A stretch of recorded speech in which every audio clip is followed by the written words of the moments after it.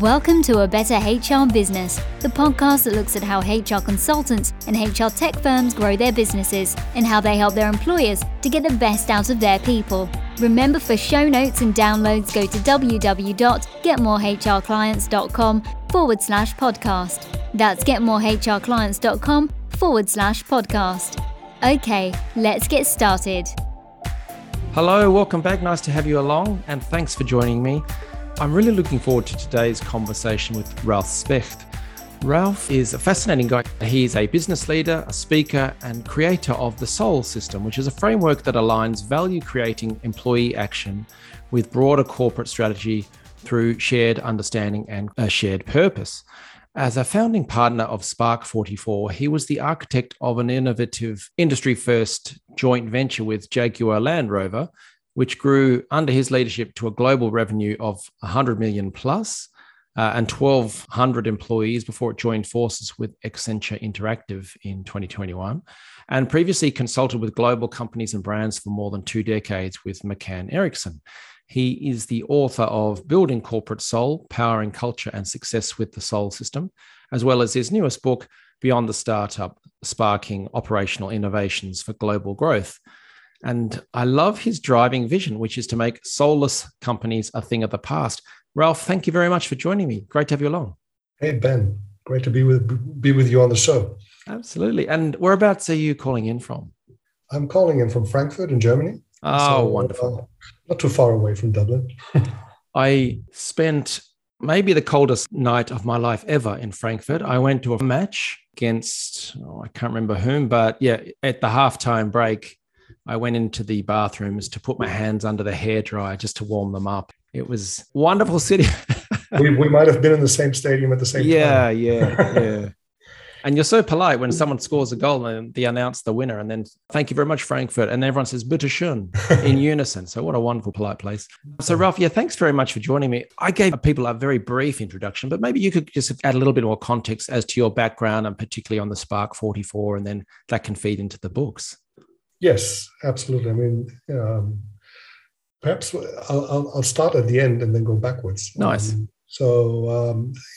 As you mentioned, I was a co-founder and later on CEO of Spark 44, which was a joint venture global advertising and marketing agency with Jaguar and Land Rover. And when I left, I received lots and lots of messages from my peers, and that's nothing special, but I think that is something that you would expect for any person at that level to receive.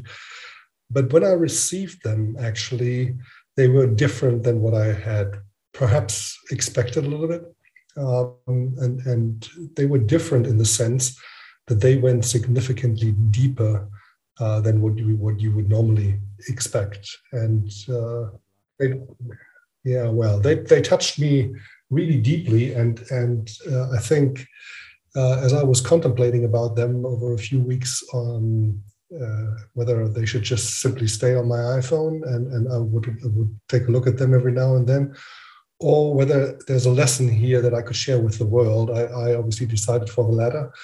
And that's how Building Corporate Soul actually came about, because all the things that you mentioned about size and revenue and all the stuff and great work, they're all correct. That's all true. But that's not the legacy that I am most proud of. I'm most proud of the legacy that we built a culture that was second to none, and that all those people actually acknowledged that in the way they shared their messages with me when I was stepping down as CEO. So as I said, I'll start at the end, and that was the end of that career. And obviously, rewind 10 years before that, more or less, we basically founded Spark 44. One of my former colleagues from like 20 years ago called me one evening and said, I've got a great idea and a concept, and I want to do this. Do you want to join? And I said, Steve, are you crazy? Is this true?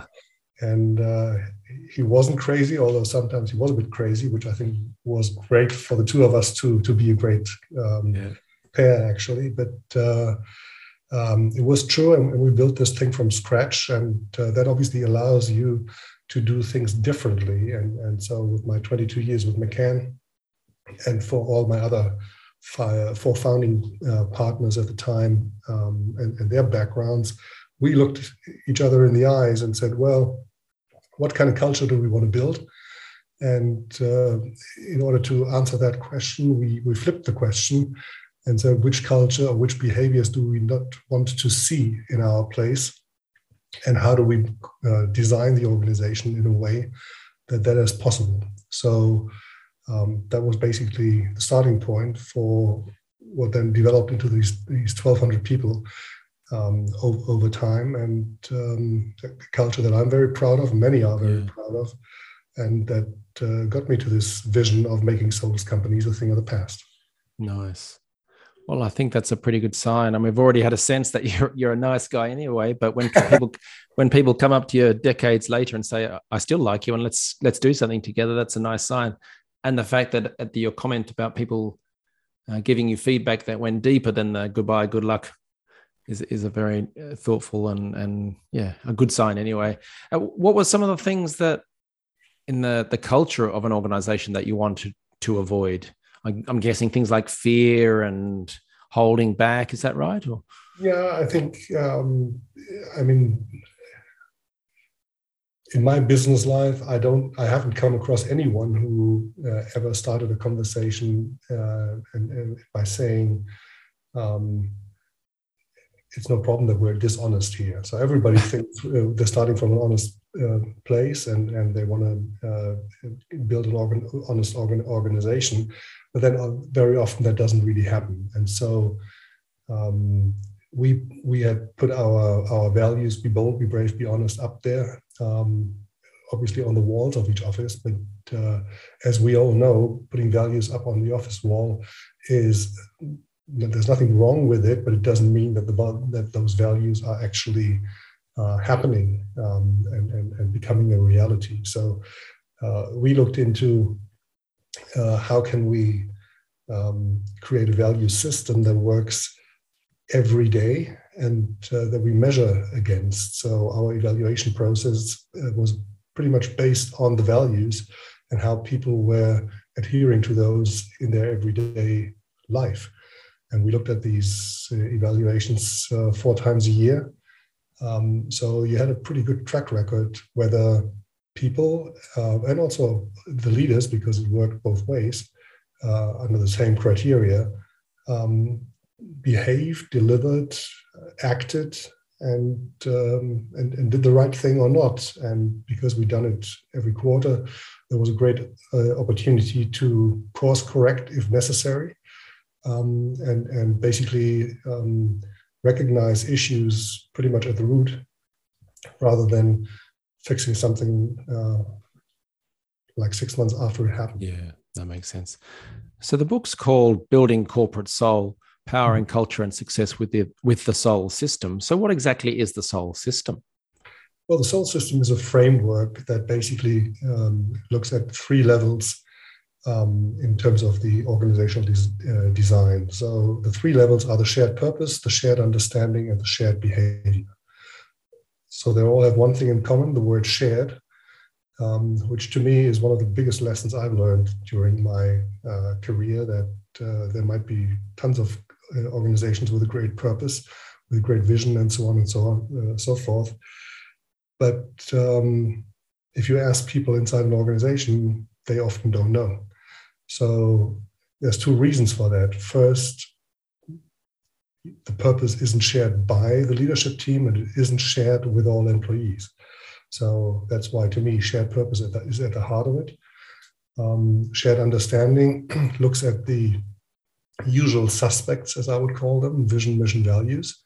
But my framework adds a 4th one, which I think is ultimately critical because it's about the intended culture, and I call that spirit. So shared understanding for me has got 4 components: the vision, the mission, the values, and the spirit. And then the shared behaviors, that's pretty much self-explanatory. And the book, the framework, looks at 8 key elements, from compensation to recruiting to promoting internally to finding the right partnerships as a business, how to deal with customers and make sure you have as a great followership as possible, and many more. So the integrity of these three levels, the shared purpose and the shared understanding and the shared behaviors, is what I think allows companies to build soul in the business and with the business, in contrast to companies that just have a culture, because every company has got a culture. You can't have a company without a culture, but not each company has got soul. Yeah, I love that. There's a few different things in there. That the shared element, what sparked that the thought in my mind was, I've seen numerous times CEOs or divisional leaders or whatever going away on a business course or a retreat or something like that, and coming back inspired and having a new direction for the business and so on. And this is the way the things are going to be. But there's none of that shared element that you described in there, which is, they're going to drag people along, which is what leadership can possibly be about, but it's sometimes not as effective.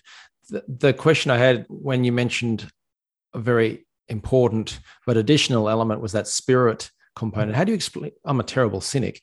How do you explain that to the CFO type person? Well, I explain that to the CFO type person. Let's have a joint look at the numbers. That's where I would start. And there's numerous studies, and the book's full of research and studies and surveys and things like that. And there's one, for instance, from the Gallup Institute that looks at the impact of a shared purpose on productivity, on profits, on revenues, and on customer loyalty.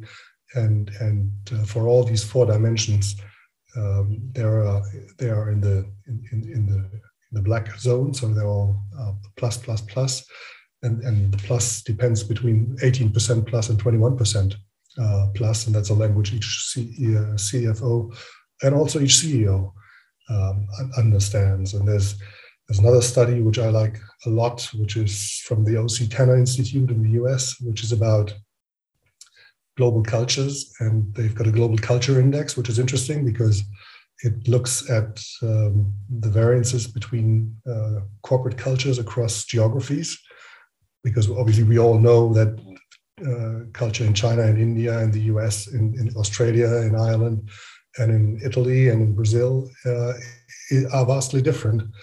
And that index recognizes that, but it also looks into the global impact of what O.C. Tanner calls a thriving culture, which is a synonym for a company with soul. And a thriving culture, from their perspective, leads to employees that are 13 times 1-3 more happy than their colleagues, leads to companies having a double likelihood of increased revenues. Companies or employees in those companies run the risk, only run a third of the risk of an average company to feel burned out, and the companies themselves only have a 1/3 risk of massive or mass layoffs. So that's a language every CFO understands.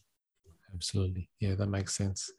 And something else you mentioned about the value, the mission, vision, values of companies around the world, they're constantly reevaluating them and communicating them and possibly getting buy-in at different stages. But I've always sort of toyed with the idea that it would be fun to go into organizations and actually survey people blind, not tell them, have no posters and town hall meetings about these are our corporate vision, mission, vision, and values, but actually survey people and say, well, what do you think they are? And then see how they align up with the ones that were intended in the boardroom. Yeah, I think that's a great idea, because I mean, you know what the result will be. There aren't that many companies where if you ask the guy at reception or the gate or the janitor why they are here, right? Yeah. And actually, when you start thinking about it, you only get there when you ask the right questions. So when you talk about, or when I talk about shared purpose, shared understanding, and shared behavior, you could also translate these three terms into three words. Shared purpose equals the being of the company. Shared understanding is about the believing, and shared behavior is about the belonging. And if you look into being, believing, belonging, you can ask on the being, why am I here? And for a leader, why are we here? Right? So you got to look at it from both the individual as well as the collective sense. And if you talk about the believing, same thing. What do we believe in, and how do we shape belief in others? And if we shape belief in others, the janitor will know why they are here and why the company is doing what it's doing. And on belonging, what does it feel like to belong here, and how do we create belonging for others? So 6 simple questions, but if you're able to reflect and answer them, you've already made a long way. I love it.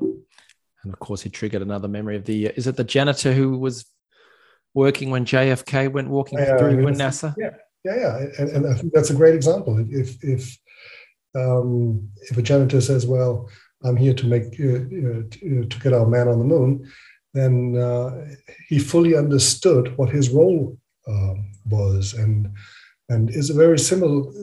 I love the janitor example because on my multiple flights to the UK when I was running Spark 44, I once came across another janitor example as I was reading the newspaper on the plane, which was like an FT, German FT newspaper Handelsblatt. There was a journalist who was writing a report about Porsche. And he attended a press conference where I don't know what they talked about because I didn't remember that. But what I still remember was the side comment that he put next to his article, which said, okay, so here we were, the journalists standing at this bar table, like a high table. And the table wasn't standing flat, it was shaking a bit. And I think you will find companies where nobody worries and nothing happens, nobody comes by. You'll find companies where somebody comes by and puts a bit of paper under one of the legs to make sure it stands still.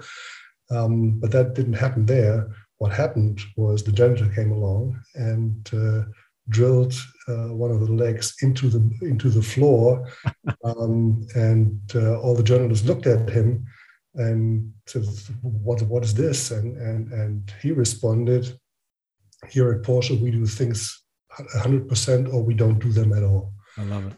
And so, I mean, you either get it, and you only get it when it's shared and when people have a chance to relate it to their everyday work and the things that they do. And if you're able to do that, it goes a long, long way.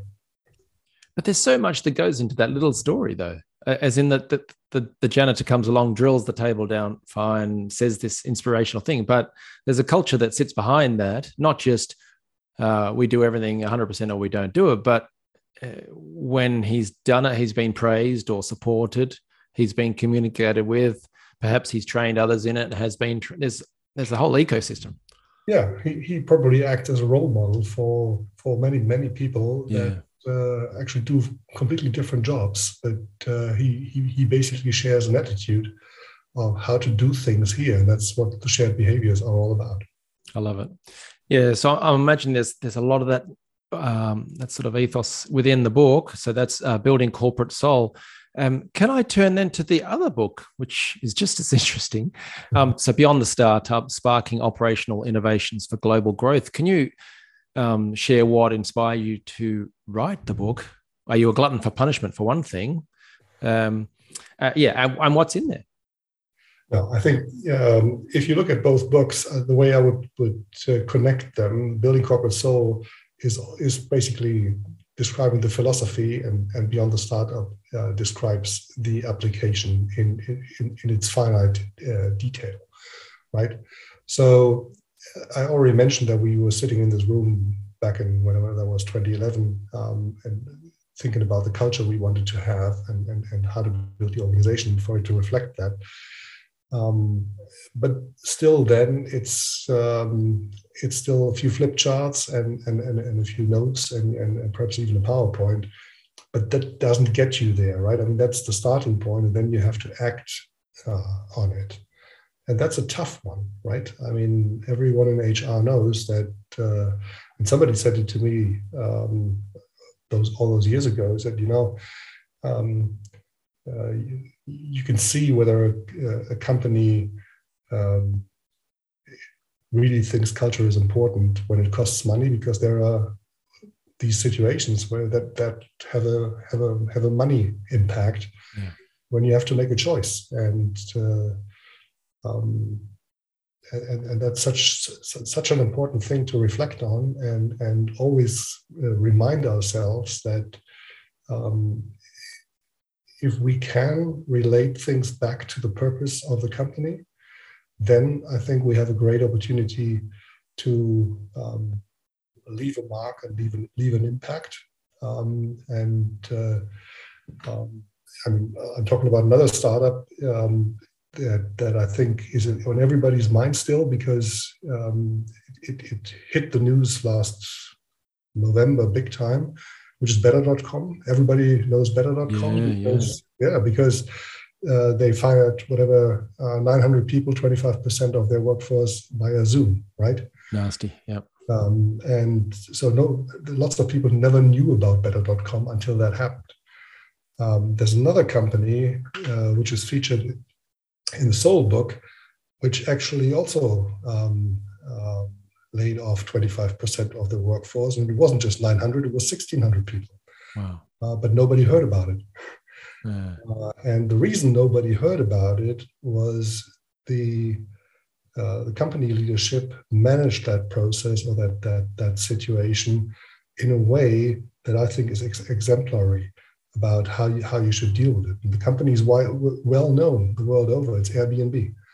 And they basically, Chesky and his team were able to connect everything they had to do in this situation back to their purpose, which is all about belonging, and took care of as much as they could do. And anybody who's ever been in touch with American labor law knows that it's one of the most rigid ones on earth. And they actually took I would rather say, very European approach to managing that mass layoff, and communicated it well to both their staff that were impacted, as well as to those who stayed and whose hearts went with everyone. So you can manage that, and obviously when we were building Spark 44, it was critical to us that we could instill this sense of purpose, and our purpose was to challenge convention so that amazing things can happen. And if you put yourself in the shoes of like the one person who's the point person operating for a single market out there in Japan, who only has a connection via GoToMeeting to the hub agencies, and basically gets a visit twice a year for 2 days, and once a year joins for a company meeting.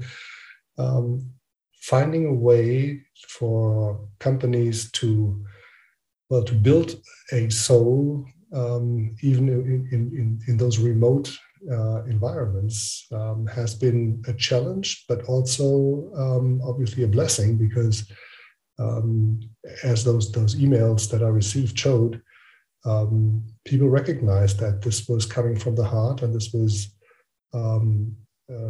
it was sincere, and my leader colleagues and I, we were committed to make things happen in a different way, and that's what it showed.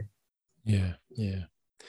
I've witnessed downsizing in many locations, and it can be done well, and it can be done very poorly indeed.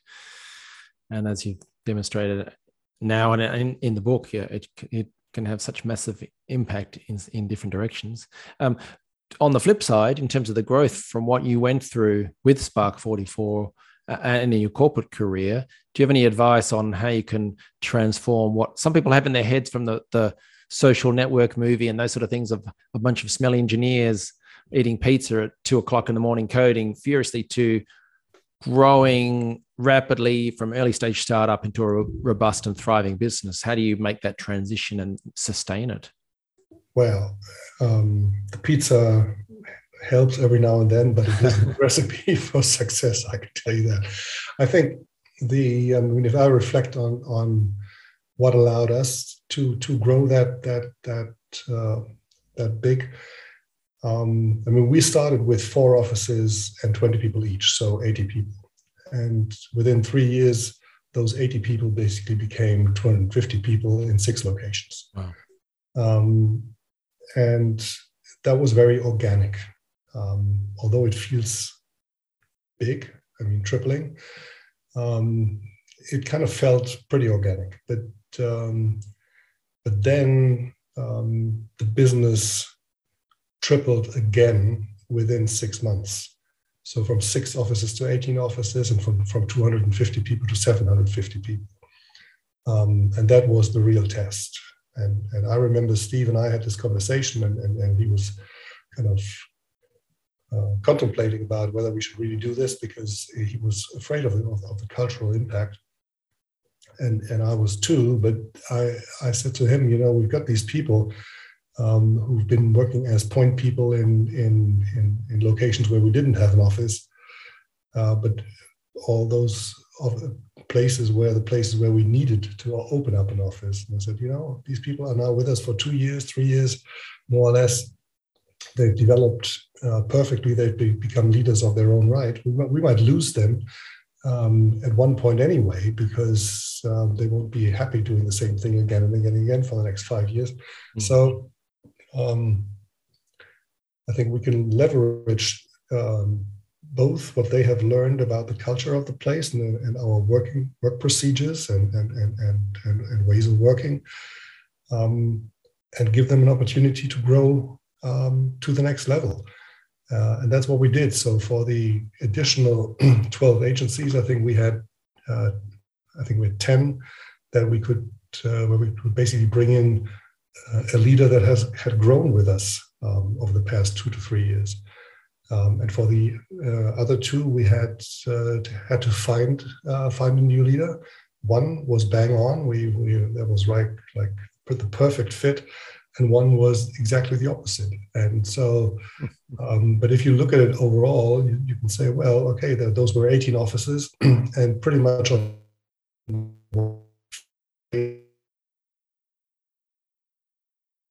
fit in the leadership, and that's kind of a wonderful place to be. And all these guys grew further, and that's kind of what the messages that I received for building corporate soul actually reflected. I mean, one of the guys that we sent, he said or wrote to me about the conversation we had about sending him to this place. He said, I saw the light of opportunity in your eyes, because that's what you do. You understand people and you develop them. You trusted me and you sent me to this place as the representative for Spark 44. And that's kind of what you do when I think you fulfill one of your key responsibilities as a leader, recognizing people with their abilities, the ones that they think of themselves and the other ones that they are aware of that they have them, and take them to the level. And many people wrote to me saying, we've accomplished things that we never thought capable of. And I thought this was both a great thank you to me, but also thank you to themselves, because they did it themselves. Me and my colleagues only created the platform and the environment where they could do it, but actually they were capable of doing it themselves. And it's great to see, and it's great to see them growing further. Absolutely. I remember what happens in a downturn for a business is often they'll slash the budget, and they'll stop training, or they'll stop, you can't use recruitment agencies or whatever it may be.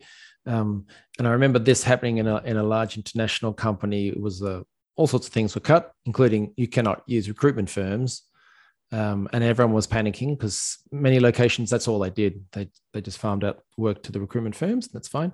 But I remember one leader Not a problem, not a problem at all, because he was constantly doing two things. One is building up his team and helping them develop in the manner that you just described.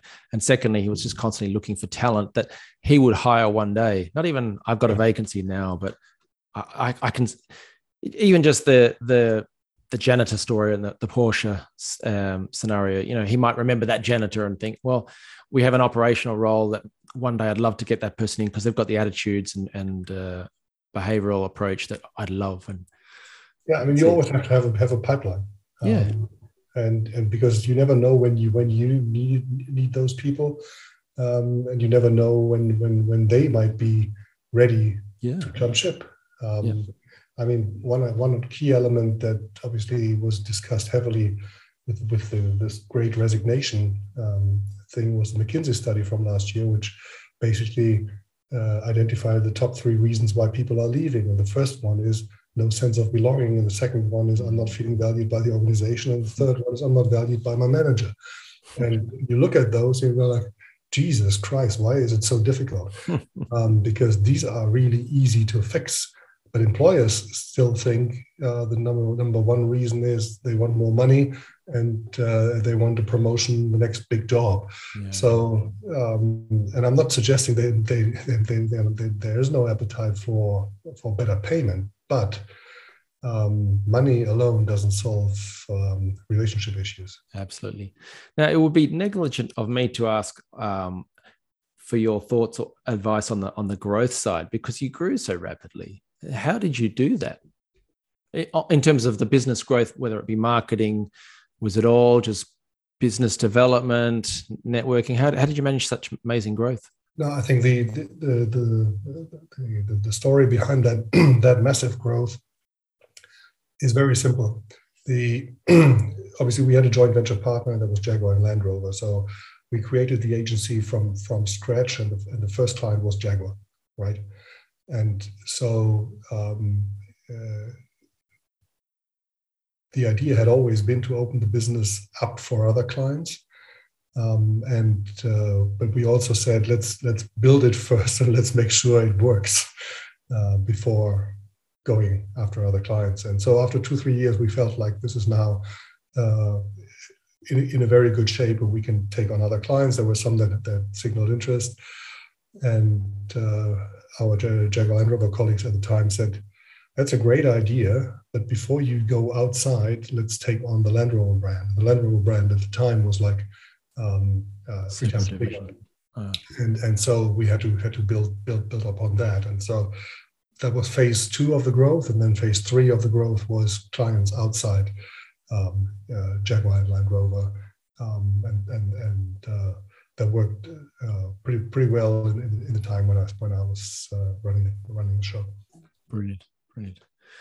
So across the 2 books and the work you've done and continue to do, perhaps I could ask for your thoughts on where do you see the world of work changing, whether it be HR or the world of work changing, and then what advice do you have for listeners to better either grow their business or produce a more successful, purpose-driven organization?